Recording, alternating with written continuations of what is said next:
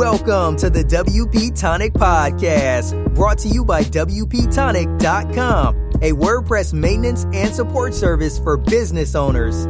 We talk to the leaders in WordPress, business, and online marketing communities, bringing you insights on how to grow your business and achieve success. Welcome back, folks, to the WP Tonic Roundtable Show. We do this show at 8:30 a.m. Pacific Standard Time every Friday. You can watch it live on the WP Tonic Facebook page. It's always a fun discussion. We've got a great guest panelist joining us again, and I think I've rustled up some good stories that hammer Amazon and just Dr. Evil and WordPress in general. I'm going to let the panel quickly introduce themselves. First, our guest panelist, Jason. Jason, would you like to introduce yourself to the listeners and viewers? Sure. I'm Jason, or Rez, as most people know me online. Rez with 3 Z's. I'm a web developer who specializes in behavioral marketing, basically helping my clients sell. Oh, well, that sounds good. And we've got a great regular panelist, Sally, joining us. Sally, would you like to introduce? Hi, I'm Sally, the inconsistent one. My business is WP Fangirl. I am the organizer of the East Bay WordPress meetup in Oakland, California, and a currently anxious cat mom. I don't know how to respond to that, but there we go. It was quite funny, though.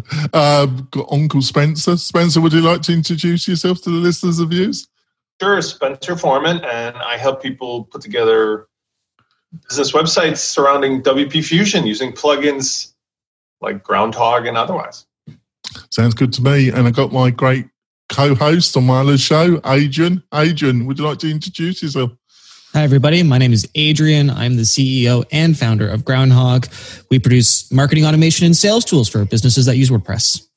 And before we go into our main stories, I want to discuss one of a new sponsor. It's Breezy Page Builder, and they gave me a full copy of their great software, and I've been trying it out, and I'm impressed. And they've got some. If you're a hardcore developer, looking for a page building platform that's got some unique features and a fantastic UX interface, I'll suggest that you should go over to breezy.co and see what they've got to offer. Also, if you're a power user and you're fed up with your present page builder and you're looking for either trying out their free version or their not that expensive pro version, go over to Breezy and try them out. I've been impressed, and I'm sure you're going to be impressed with their technology. So, let's go into this first story of this show. Top 50 WP new websites, Rika plugins by downloads per day. What did you think of this one, Spencer? 3 words: self-fulfilling prophecy. This is one of those instances where the comments are always great. Everything on Tavern always number 1 rule: go to the comments first. But this is one of those ones where I love certain entrepreneurs in this space. Syed Balkhi is one of them, an amazing human being, generous to the hilt. And although I don't know him personally, his good deeds stand before him. So I'm happy to see that most all of his plugins and business operations are in this top list. But this is a self-perpetuating list where it's just, why bother? Because these plugins have nothing to do with anything that a normal person needs to look at as far as where should I go for a solution? They're just like a popularity list. And as has already been demonstrated, just by doing a reinstall or an update, it adds all your users again into the list as if they were new downloads, which seems to me rather stupid, because then it's just add another update, and magically we're at the top of the list still. Ta-da. Yes, I see where you're coming from. Sally, what did you think? Yeah, I mean, it was. It's sort of it's a demonstration of using the API to get information, but the usefulness of the information may be somewhat limited, because it is always going to be skewed toward anything that's had an update, assuming people are, in fact, making regular updates. And lots of us run updates every day, so there will certainly be downloads I've noticed, I don't notice with all the clients we support there. I know, keep some figures. It seems to have a rush of updates recently. It's good to know, by the way, as a reverse engineering tool, it's good to know if you care how many downloads a particular plugin has, because now we know that there's 612,265 people that are using OptinMonster. So that's good to know. Well, wasn't that like the number of people who downloaded it that day? If that's what it is, I mean, I think like there's no less than 612,000. Right, because not everybody does update it. So yeah, I mean, it's like the information may be interesting. I don't personally know that it would be especially useful. I don't think there's nothing bad about their having created it. Like, oh no, terrible thing, you shouldn't do this. It's just that, you may get a skewed impression about things if you are looking only at this information. Yeah, I'm tempted to say something. I'm not going to. Jason. Oh, Jonathan. It'd be fun if you didn't. No, I'm just going to read it. Jason, what did you think? Yeah, I mean, I echo what's already been said. I mean, for me, it's like as a developer, I don't really, knowing the number of downloads per day, that doesn't really help me in anything. It doesn't help me decide if I'm going to get the plugin or use the plugin or activate or deactivate or anything. So for me, it's like Sally said, is as far as, seeing how the API can be used is nice. But as far as usefulness, like Spencer said at the beginning, it was nice to read the comments. Mm-hmm. Yeah. What do you reckon, Adrian? As the resident plugin developer with repository listings, who keeps a very, very close eye on our download count, I again echo the sentiments of everybody here. The download count doesn't actually mean all that squat. We pushed out 3 patches yesterday alone, which for our 400 active users, if all of them actually downloaded all of those patches yesterday, of which there were 3 different ones for various different things, then that would have total of 1,200 downloads, which isn't actually representative of the number of users that we have, because it's for each individual download, for each update, for whatever. You can go into any plugin repository listing, click the download button 3 times, and it counts as 3 downloads. There's no IP tracking. There's no check to see if you've already downloaded. So the statistic is fairly worthless because it's very easy to game. What is not worthless is the active installations counter. So the active installations is the newest tracker. It's not new. It's been out. It's at least a couple years old, but it came way after the introduction of the downloads counter, and it shows the biggest factor.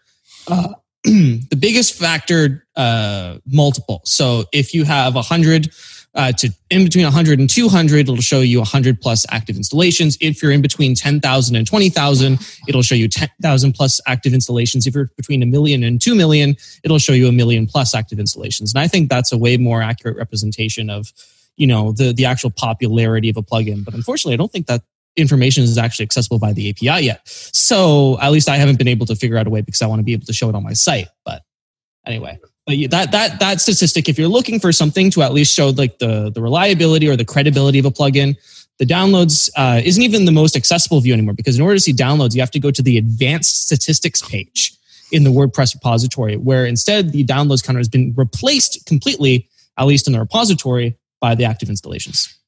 Rightio. That's great. Thanks for that. On to the next story. Even Amazon-owned products are getting hijacked by imposters, sellers. What do you think of this one, Sally? Oh, we can't hear you. Sorry, must have been a train. They get overpowering sometimes. Like many people, I shop on Amazon quite a bit. I haven't seen this happen, but it sounds like it's a really dog-eat-dog world out there if you're trying to sell stuff on Amazon. It certainly does, doesn't it? I'm kind of always into the odd bit of stuff that I do buy from them. I bought one little mouse, and I couldn't get it to work with my Mac. And then I tried to send it back to them, and he won't allow me to send it back to them. He keeps saying you can't do it. I can't find a bloody phone number to ask them. Oh, I've heard stories about issues with support. I haven't had to return very many things or contact support very often.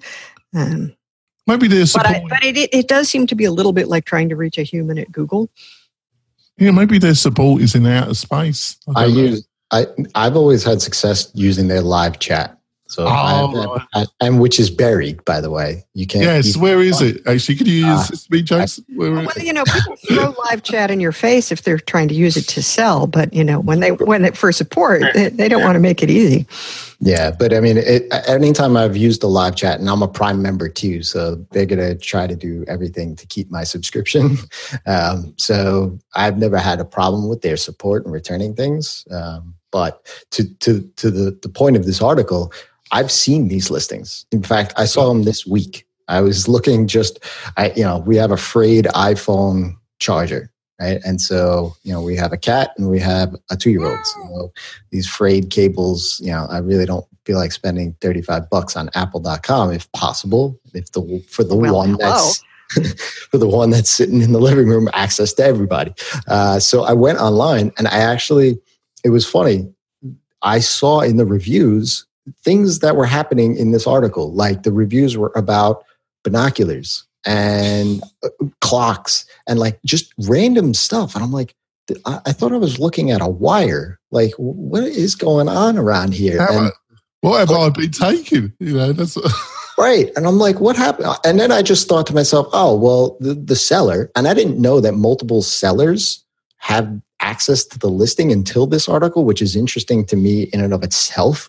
But I just thought that the seller was like, oh, okay, because I have 4,000 reviews on this product, I'm just going to replace the product so that I can then go ahead and just leverage the reviews, because that's what I look at. I look at the reviews, the product descriptions and all that stuff. To me is one thing, but the actual negative reviews I'll always read. And so when I saw the negative reviews, I'm like, wait, it's not even talking about this product. What happened here? So I was just like, all right, I'm getting away from this entire page and I'll just go to apple.com and buy my thing there. So it's an interesting concept. And I feel like now that whole thing, like what they said, is the Wild West. Amazon is like the fact that if I have a product that, Spencer sells and Adrian sells and Sally sells, we all can go on the same listing and edit that same listing. So what's stopping somebody else from hijacking that? And I don't know why.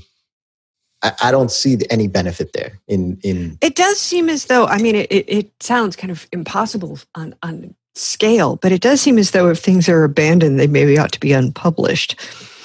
It's not a hijacking. It doesn't work like that. I can tell you how it works because I don't think I'm the only one here who loves it. I think Jason has said he enjoys using it despite this. But I don't think I could really exist in the world that I live in as a single dad of 3 boys and what I do, never leaving the house, so to speak, without Amazon. And I want to use a metaphor because I recently went back to Vegas, having not been there for a while, but I used to go to Vegas 4 times a year. And going back there, I remembered Amazon is a microcosm of the world, but it's really kind of a metaphor of going to Vegas. If you know how Vegas operates, Vegas is the most amazing place on the planet. If you don't know how Vegas operates, it could be one of the scariest, most bizarre experiences you've ever had.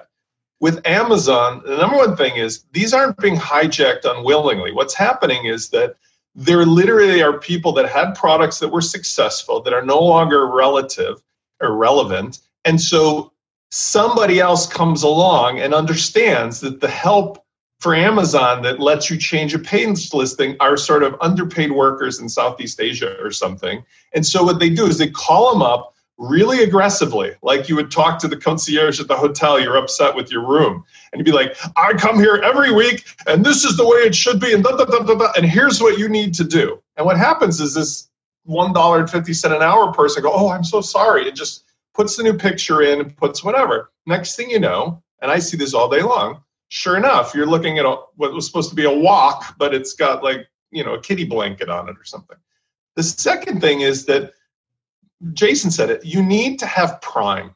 To live in Vegas, you got to know a guy that knows a guy that knows a guy. If you want to deal with Prime, if you want to deal with Amazon, you have to be on Prime. Why? Because whenever anything goes wrong, you just log in, and there's a million links. It is true, but if you go to the link area that says contact us, it gives you a phone number. And just immediately you call or chat with somebody and go, hey, I come here all the time. I'm a Prime member and this is what's wrong. And they're like, Mr. Foreman, we're so sorry. Here's all your money back and we'll go figure it out for you. And please don't hold it against us. And that's it. And if you do it any other way, you just probably will have a bizarre experience on Amazon because everything is on Amazon. Yeah. What do you reckon, Adrian? Well, I'm on that sweet student Prime membership from when I was in university. You make me paying that super really like $5 yearly fee for Prime members. It's your purpose to come on this show and make me feel totally ancient. Is that your purpose? Yeah, I got an email. You are at the end of my alma mater. Well, this year our new curriculum is 50. I bought shoes on Prime that are older than Adrian, I think. Anyway, I like Amazon. I bought this whiteboard on Amazon. Amazon Prime is great. If you don't have it, go get it. Yeah, it's awfully handy to get the almost instantaneous free shipping. And I bought my whole recording setup about that because it makes you buy more stuff more often. So you don't have to worry about meeting their minimum.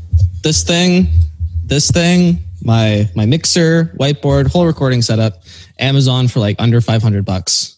I want to give you one secret too. This is for those of us who still do some things in the real world. In the real world, I'll go to Target very often. We have a nice Target bus, which, by the way, the experience at Target, they've updated with the times, if you notice. So compared to going to a Walmart versus a Target, Target feels good because they seem like they're up to date. But they also have a very generous policy of price matching. So you get to play the two against each other. When you go to Target and you get your coffee and shop around, if you look at any price, you just take your phone and real quick check Amazon Prime. And there have been more than a few instances where there's a seller on Amazon that's 30% less than the Target store price. And you just walk up to the counter and they're like, oh, okay, sure.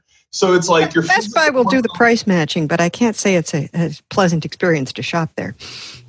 Well, I mean, in terms of again, because I don't like to leave the house, but if you're going to be in the physical world and I just need to get some stuff in that store, while you're there, it's like a physical extension of Amazon, which in my town actually isn't that big of a deal because just up the road in Kenosha, Wisconsin is one of those Prime warehouses. So really freaky is if I order certain stuff on Prime, it can be at my house within an hour, even with the regular shipping. And that on a Sunday, that freaks me out.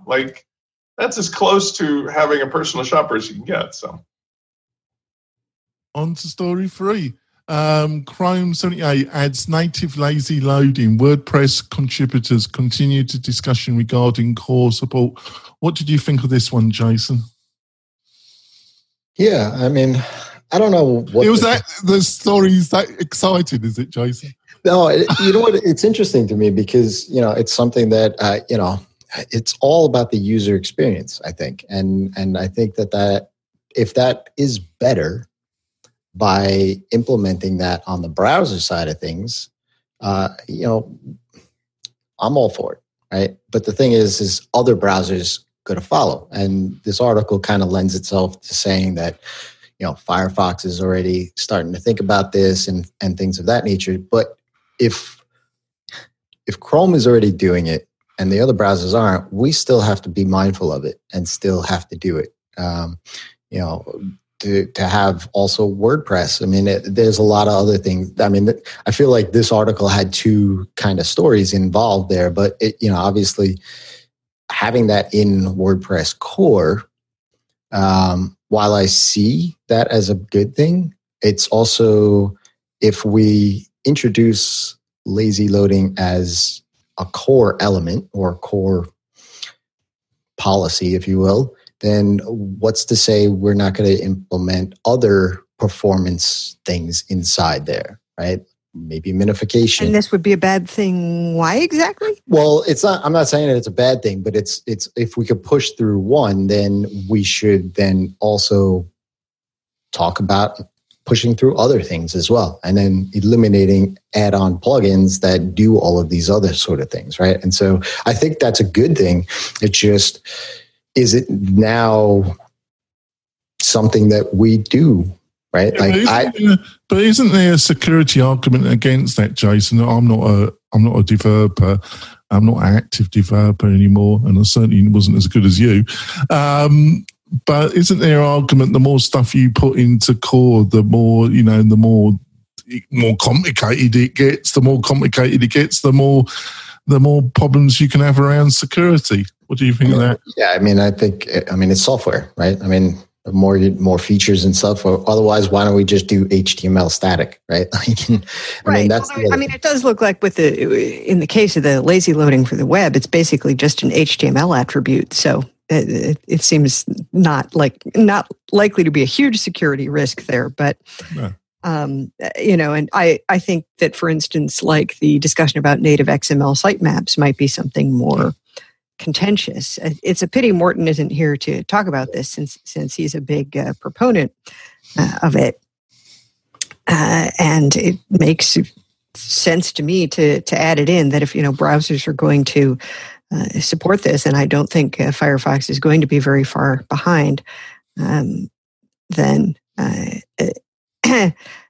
will be a good thing to have. And the thing is that, for browsers that don't support it, I don't think it breaks anything. It's just, browsers tend to ignore HTML that they don't understand or CSS that they don't support.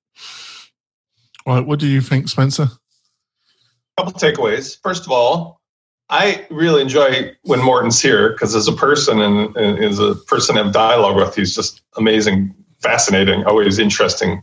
But he's also a real white hat, if you think about it. Like Morten is constantly popping up as the guy leading the charge, and he's referenced here as like, do the right thing. It's amazing it's 14 months since he filed the track ticket. That is the second observation, which is just, again, me picking on Automattic of what the hell is wrong with the system. Because this kind of a debate, in the practical sense, when you look at the chart of the browser usage, you can see that basically Chrome is crushing everything else. But having experienced why people need lazy load, by the time they get around to this, it will be a moot point anyway. Because, like I spoke of last week, hosting has become such an overpowered commodity that lazy loading is not an issue anymore. If everybody is on high-speed stuff and the server can handle multiple people, jamming a video down people's throat is not a real problem. It's only a problem now because your phone was too slow or the server couldn't handle that much bandwidth. But once those problems go away, it's like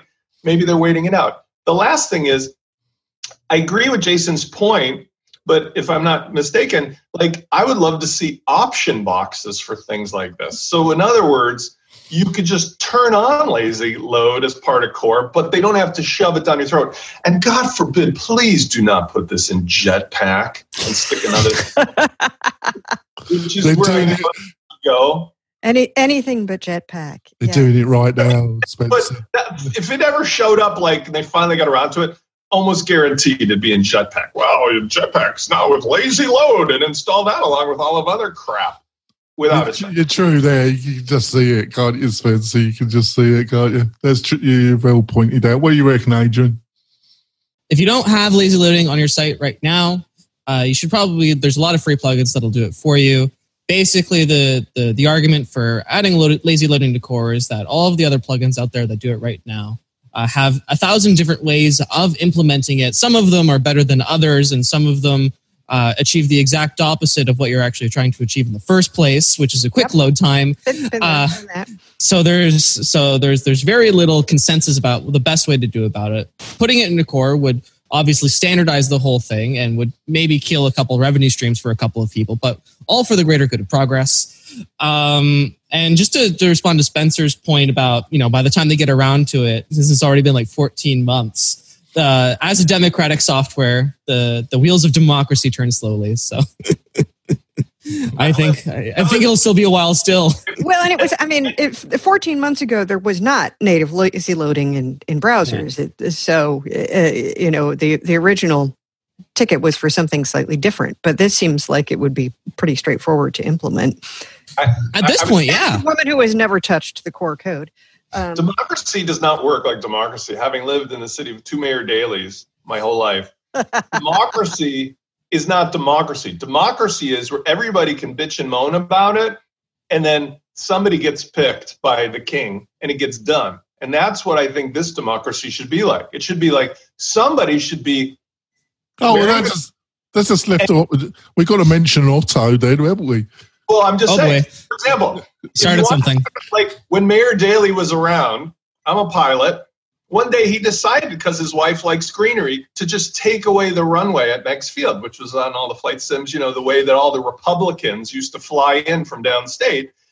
His wife wanted greenery. So one day at night, they basically spray painted over the cameras and brought a bunch of bulldozers and destroyed the runway so it could never be used again. And then magically it evolved into a sanctuary for birds and concerts and stuff. And in the end, it worked out fine. But at the time, he basically just took it away from the Republicans and did it on his own. And because it was a democracy, everybody can say anything they want.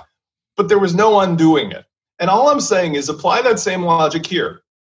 If somebody would have the, what's to just be Cojones. the public and not be all pandering, like I think, unfortunately, oh, yeah, that's an interesting thought and whatever. But just be like, hey, we need lazy load and this is what we're going to do. I don't care if it is Otto. At least I would respect that. But as it is now, it's this sort of disingenuous behavior of like things that are really important, like accessibility and like, how performance works, are just sitting around collecting dust. Well, people have to run around with a flag like Morton going, why not? Why not? Let's start a new movement. And then I get to sit here and bitch about not actual things that were decided, but rather, why is it 14 months and we're even talking about this? That's what's bothersome in an amusing way. There we go. We're going to go for our break. Spencer can calm down in the break. We'll be back in a few moments. Do you want to spend more time making money online? Then use WP Tonic as your trusted WordPress developer partner. They will keep your WordPress website secure and up to date so you can concentrate on the things that make you money. Examples of WP Tonic's client services are landing pages, page layouts, widgets, updates, and modifications. WP Tonic is well known and trusted in the WordPress community. They stand behind their work with full, no question asked, 30-day money-back guarantee. So don't delay. Sign up with WP Tonic today. That's WP-Tonic.com. Just like the podcast. Coming back, probably Otto. Otto's been listening to this. I am going to have to get him on the show, actually. I am going to have to get him. It would be great if Otto actually had that level of discourse with people. See, the difference is Otto is not engaging in the debate. He's just hatcheting people like a hatchet man. There's a difference between a hatchet man and... You just said in the first half, you wanted a hatch man. A hatchet man is the one that does the dirty deed, but doesn't sit around to talk about it or debate about it. The king or the one in charge is the one who's strong enough to stand there in public and go, I'll give that some strong consideration. And then the hatchet man does it, but they take ownership of it. Matt doesn't take ownership over it. Around and says, will no one rid me of this turbulent priest? Right. There's like a difference when everybody knows you've got a hatchet man, but you act like you're, the loved king versus, it's Machiavelli. If you know that you're feared and you've got the hatchet man, that's a democracy like Chicago. I would rather have a WordPress like that than the one where the king wants to be loved, but he's got a hatchet man. Well, that sounds lovely. You want WordPress to be run like Chicago? Great. Like Chicago. I was born in Chicago. Sorry. More murders per year than you know what the Shakes think. Right, and some of the strictest gun control laws. Yeah, that worked, didn't it? Yeah. It's fine. Think how big it would be if we didn't have those laws. Oh, God. Think about the fact that most people using guns for criminal purposes don't obtain them legally. There you go.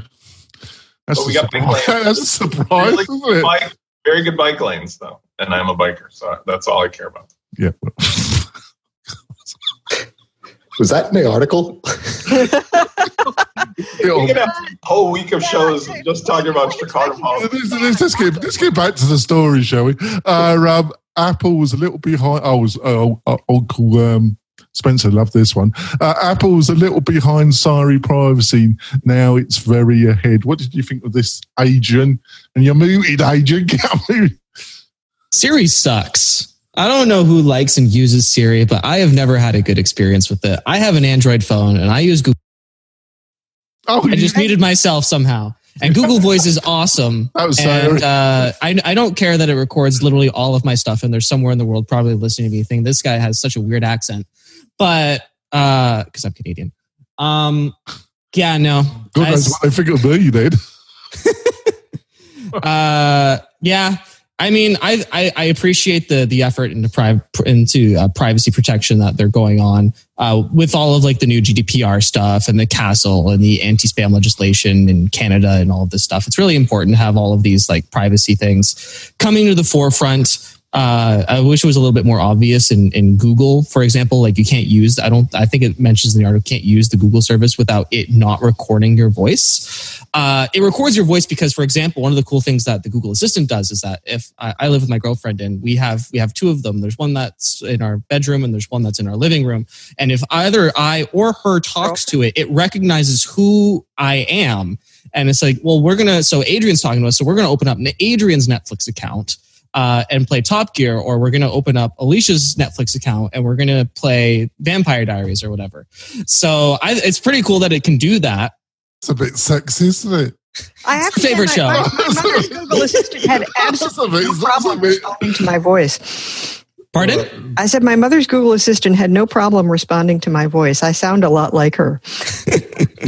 So I think for that reason it's kind of cool, and I understand why Google is like, you can't use the service without recording your voice. It's kind of like a two-way, double-edged sword. But at this point, as an email marketer, I take everybody's information and I use that to my own ends. And I know, and I understand that Google's taking all my information and using that to their own ends. So it's kind of just like whatever at this point. I just love it. So, Spencer, they're listening. They've been listening to everything you've been doing. Some person in the third world, offshore, probably in Russia, actually.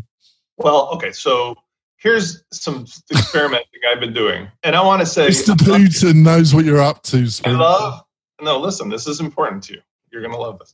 I love that movie Minority Report with Tom Cruise, but you know the critical scene in the movie where they're trying to find him and everywhere he goes, it's like because of his eyeballs, I think, or whatever. It just knows who he is. Well, I have suspected for a while, and I've been running experiments, that it's not what I just type in the browser, and it's not in my email, and it's not what I physically type, but my devices or my kids' devices are listening to me passively all the time. 100%. Run the same test. Absolutely, they are. No question.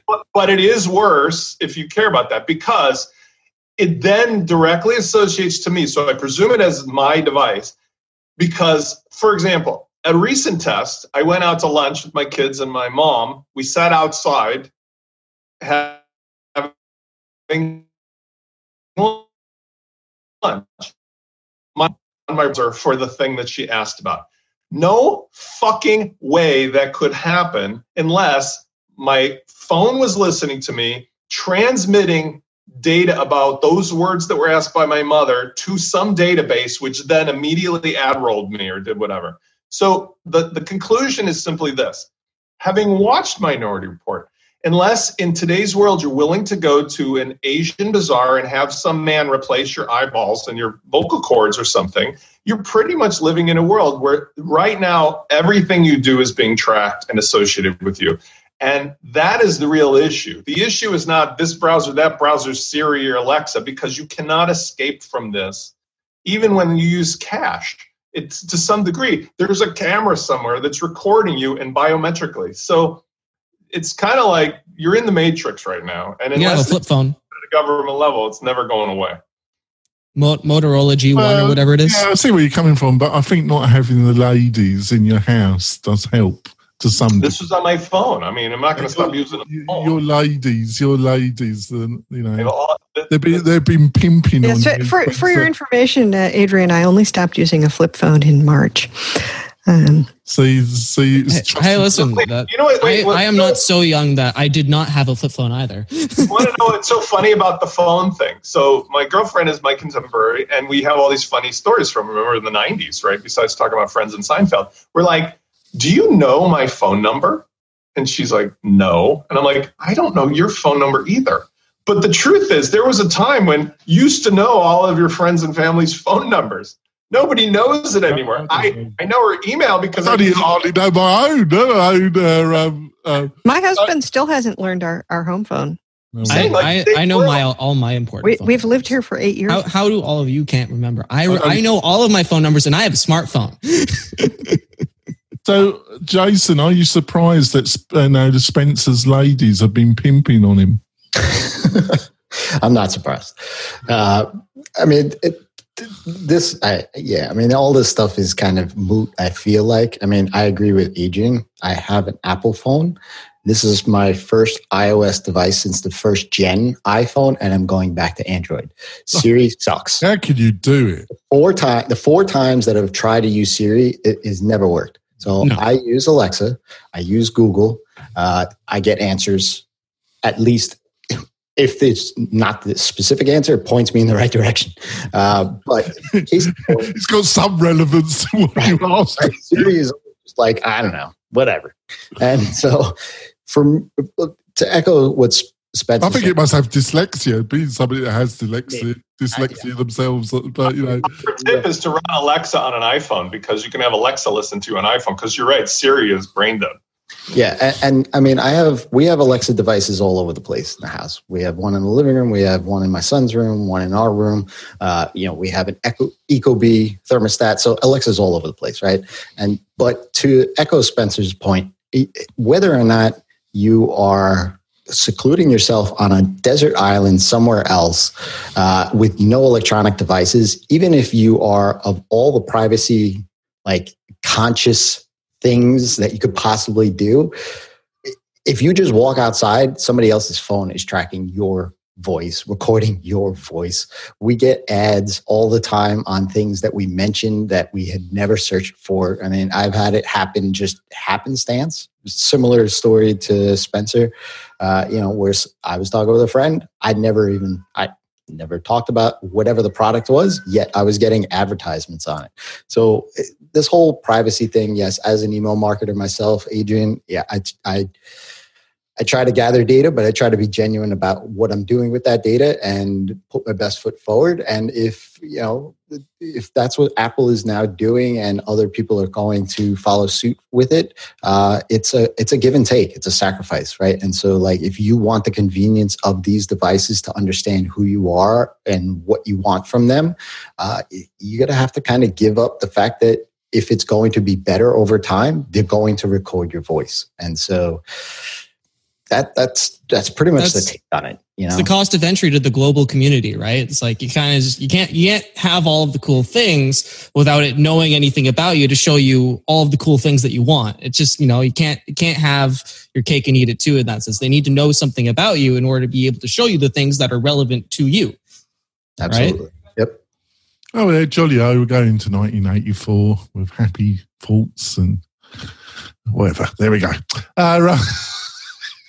So on to the next story. Steve Wozniak says he didn't mean Apple should be broken up, but it shouldn't be a castle. What did you think of this, Uncle Spencer?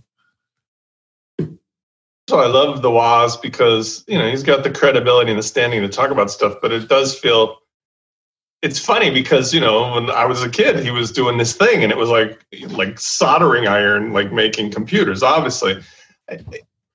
I think the thing that makes sense to me is that when I look at Apple, I used to be a fanboy, and unfortunately, I've not been able to achieve what Jason has done because I did divest myself of Apple products. I've not bought a new one in 10 years.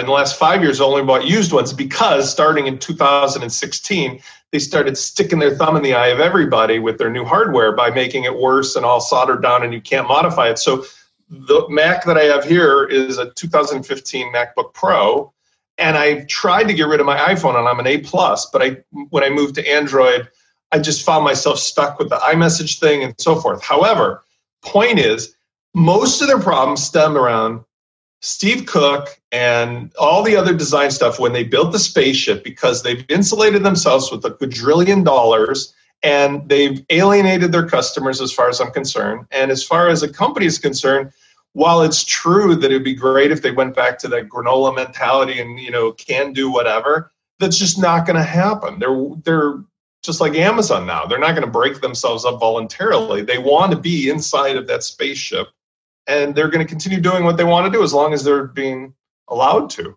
And that's the world we live in today. You know, the only thing that can break up an Apple is when somebody gets clever enough with an iOS that can run on open source hardware that competes. And right now that looks unlikely. They don't know what monopolization is. I'm going to be talking about a man that knew how to monopolize a market further on during this show. These people are amateurs, Spencer. They have no idea. All right. The thing about their monopoly is that the next technology that will be revolutionary has the same chance that the computers had in the 70s. You can't break up this computer monopoly or this hardware monopoly for this particular stuff. For example, if you go to some other area like, electricity or renewable resources or cars right now, electric cars, there's the chance for the 1970s Apple to happen in a garage somewhere. But you can't do it here because their real secret sauce as Apple is they've got every one of us hooked into either the iOS or the iMessage. And for some of us, it's impossible to get off of it. And so, you just can't get off that iMessage crack, can you? Well, I think the interesting thing about this article is the sort of series of corrections. Oh, well, no, that's not that wasn't actually it. Because it sort of started out with that sort of big link bait kind of. Even Steve Wozniak says we should break Apple up, and then it's like, oh, well, that wasn't actually what he said. Oh, well, no, he came back to us with more corrections and now, and I mean, I don't remember what HP was like in the 70s. So I'm not entirely sure what he's referring to in thinking it would be, nice if Apple was more like that. But it seems as if, the sort of spinning off divisions and giving them some independence is a little bit more. But here you're like, update, August 29th, 10 a.m.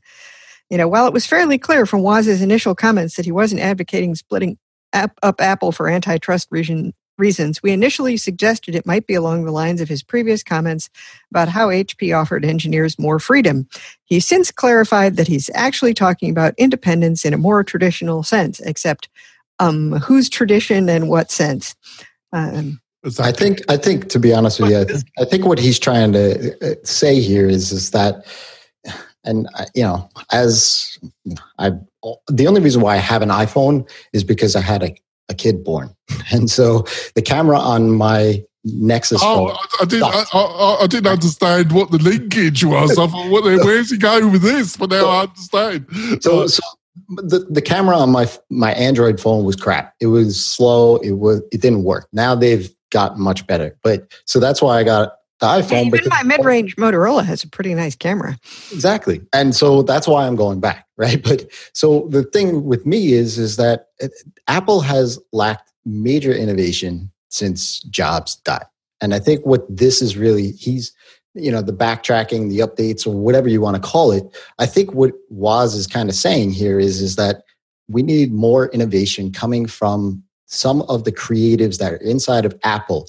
And because of the structure that company is, there's no exploration. There's no, the 80-20 rule of Google or whatever it is. And HP, Sally, I did a study back in college on it. Basically, that's what it was, is the same thing that Google implements, where they allow their employees some freedom and time to explore and use the resources that the company has. Oh, Jason, we got a new star. You got a cat in the background.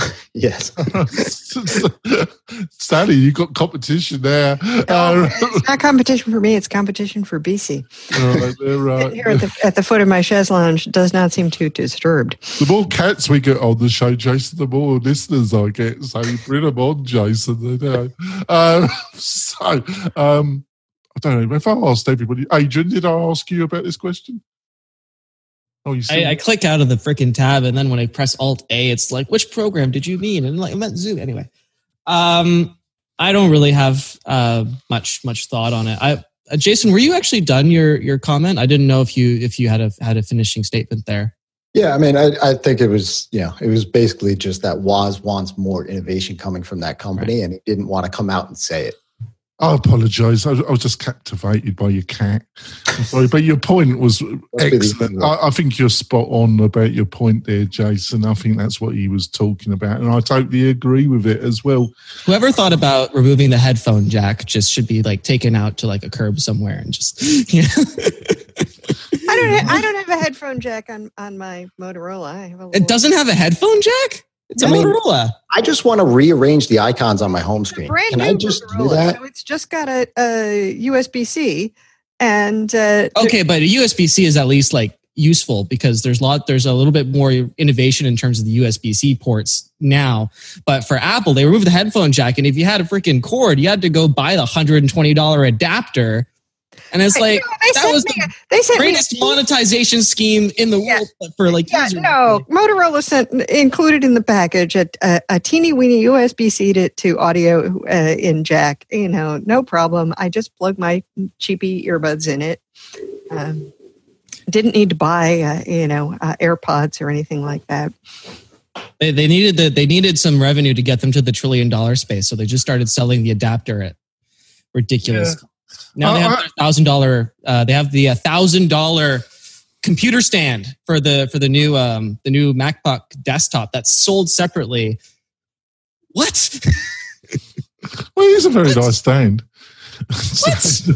What? Explain to me why a piece of metal that's curved at an acute angle is worth $1,000. Yeah, that was pretty hilarious. Why? My husband especially liked it because he has tons and tons of monitor arms in his office.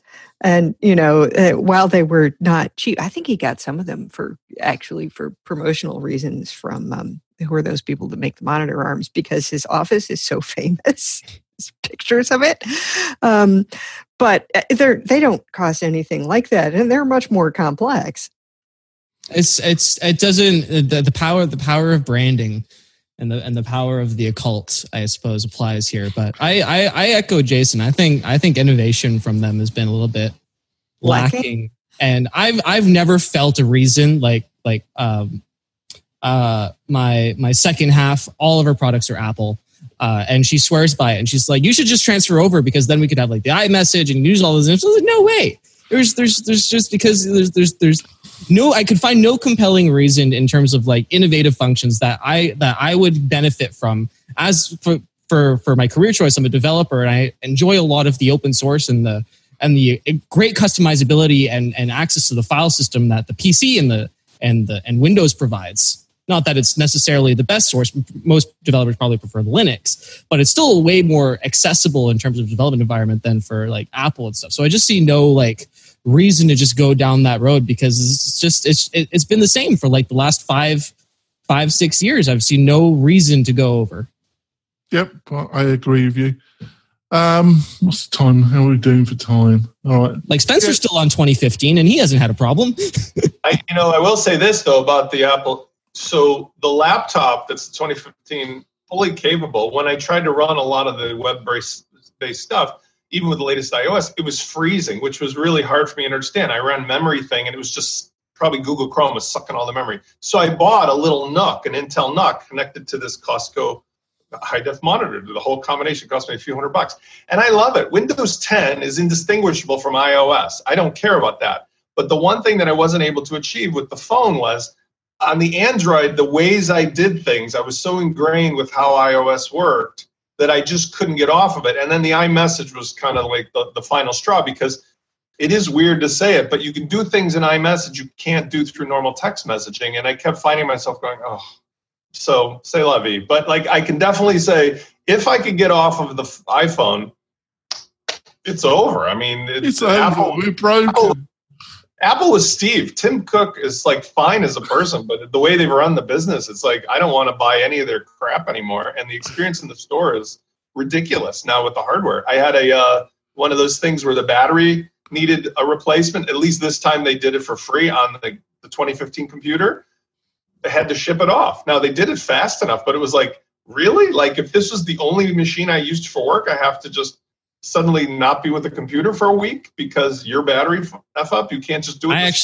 I actually had to do that with my PC, my HP. I actually did that yesterday. So it's not just an Apple thing. They had to replace the whole motherboard. Fortunately, I had a warranty, but There you go. I'll give out it depends what it is. My previous dev machine, I had to replace an SSD while it was in warranty, and they were willing to ship me the new one before I sent them back the old one, as long as I gave them a deposit for it, and then they refunded it because it was covered.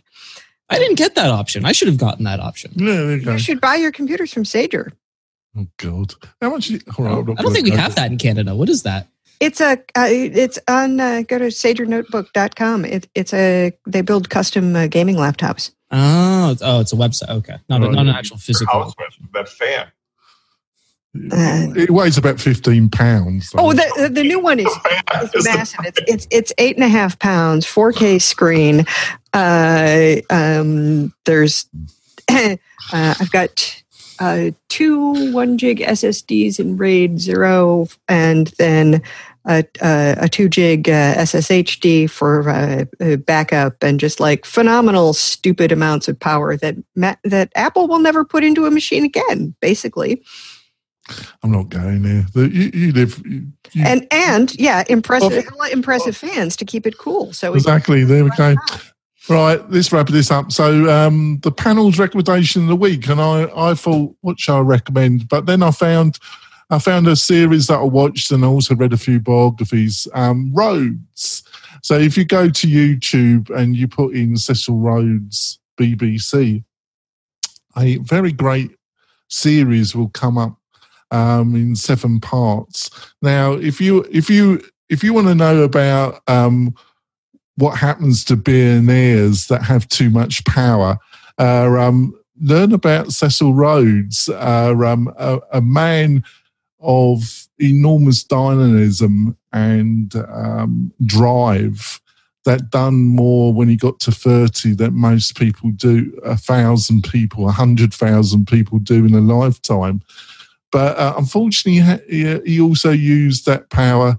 Well, by the way, he started De Beers, the diamond company. He was at 30 the richest man in the world's probably ever seen. But he utilised that money to actually start a war where 150,000 people probably got killed, and that's not counting all the black people, because they didn't bother counting those. Oh, yeah. Well, British imperialism and colonialism in Africa. Well, he loved it.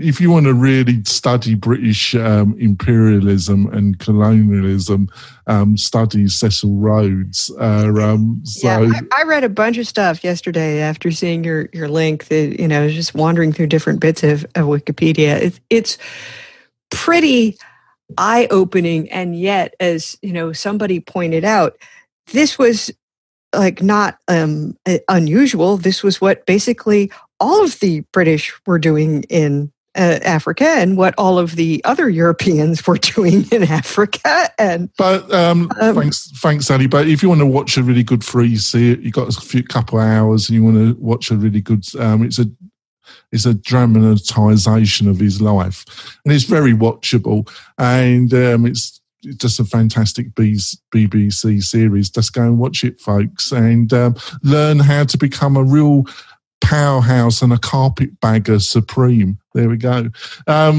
Spencer, have you got anything you want to recommend? I put in the link there to Oribi. I think I'm saying it, or ORIBI.io. Expensive, but a great alternative to Google Analytics for a business website, especially one that's using marketing automation with WP Fusion, CRM with Groundhog. The idea is that instead of getting that sort of usable, if you know what you're doing, kind of mishmash, this is really straightforward, plug and play, and then it allows you to, for your clients, if you're an agency, give them these really simple question and answer dashboards. How much more did I make this week with this product than the rest? So we found it very useful for our client work, and it's, again, costly for sure, but really innovative in that sense. But so how much are we talking about then? It's like $300. The pricing is $300 a month billed annually for the standard, $400 a month for the agency. Now, interestingly, their agency pricing allows you, like, I think 5 sites. So for an extra $100 or 20% more, you can buy it as an agency and then just obviously sell it off to your clients, which I think is what their intention is.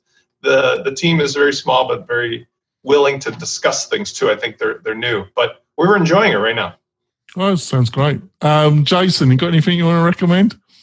Sure. As an ever quest for trying to figure out my note taking and being able to store all of the things that inspire me, swipe files, even client stuff, meetings, those sort of things, I've stumbled upon Notion.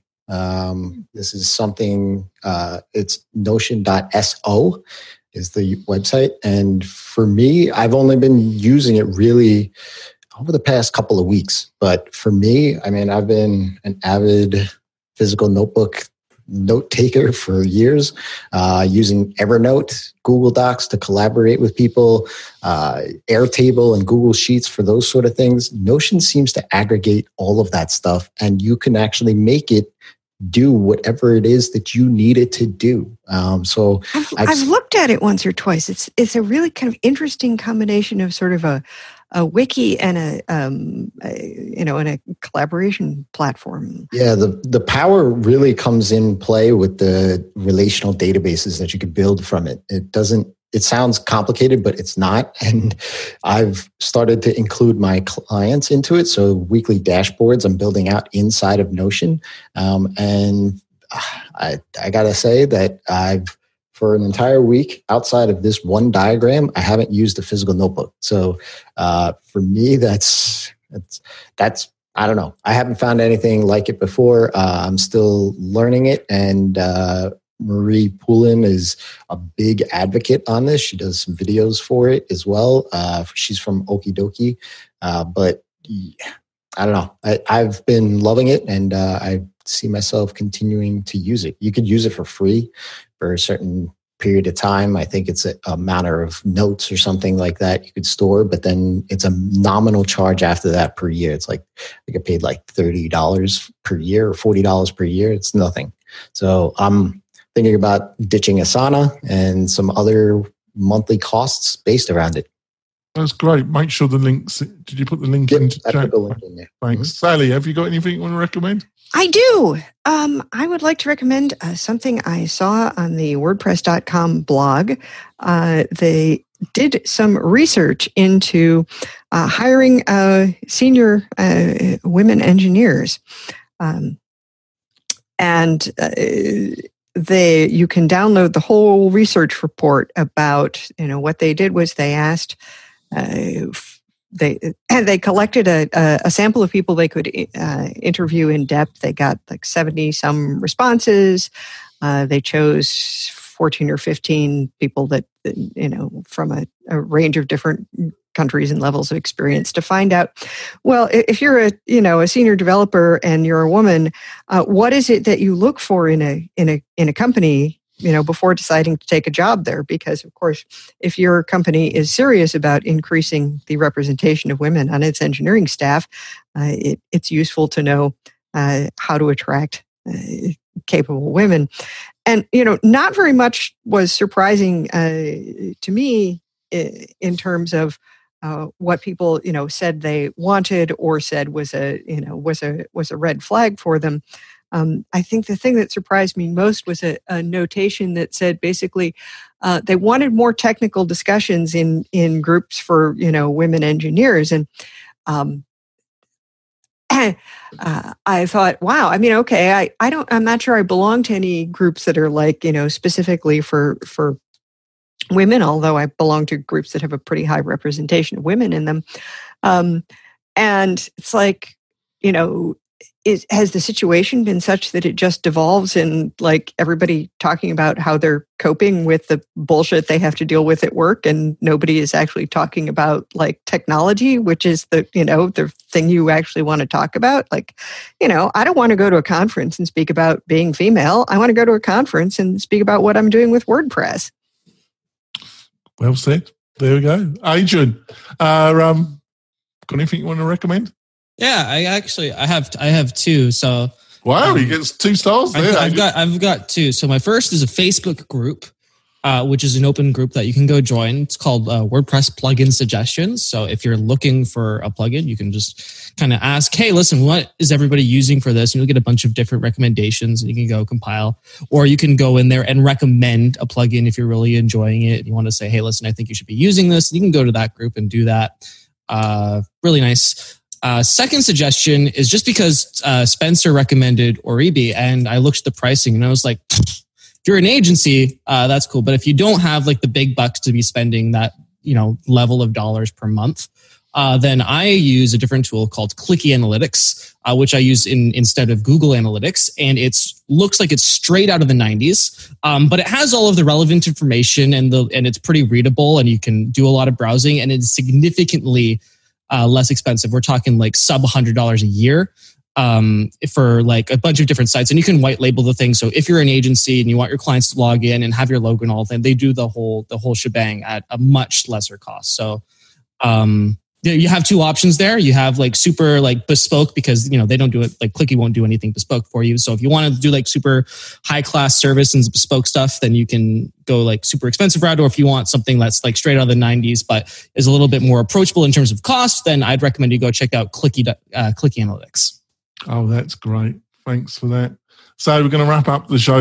Before I ask the panel to give their details, how you can contact them and find out more about them, I just want to say, if you want to come on the panel and be a guest panelist, especially if you're a lady WordPress developer or influencer in the WordPress space, please go to the WP Tonic website and send me a message for the Contact Us page, and we can have a chat and hopefully have you on the show. We'd love you to be part of the WP Tonic tribe.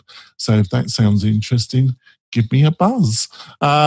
Jason, what is the best way for people to find out more about you and what you're up to? Sure. You can find me on Twitter. I'm at Rez with 3 Z's, or Rez.com with 3 Z's as well. Oh, that's easy. Sally, how can people find out more about you and what you're up to? You can find me at WPFangirl.com. I am at Sally Getch on Twitter and on Instagram. And Spencer, how can people find out more about you and what you're up to? All for free. Tell me what your business problems are with marketing automation. You can find me at WPFusion.com or at WPLaunchify.com. That's great. Adrian, how can people find out more about you and your company? If you need marketing automation and sales tools, email marketing, contacts, database, CRM, all that good stuff, you can head on over to groundhog.io, get our free plugin, install it in your WordPress website, and have all of that stuff kind of just taken care of for you. Right, that's the end of the show, folks. Thanks for listening and watching us. And we'll see you next week, where we'll be discussing the latest WordPress stories or anything else I find that I think is interesting to my beloved audience and viewers. We'll see you next week, folks. Bye. Bye.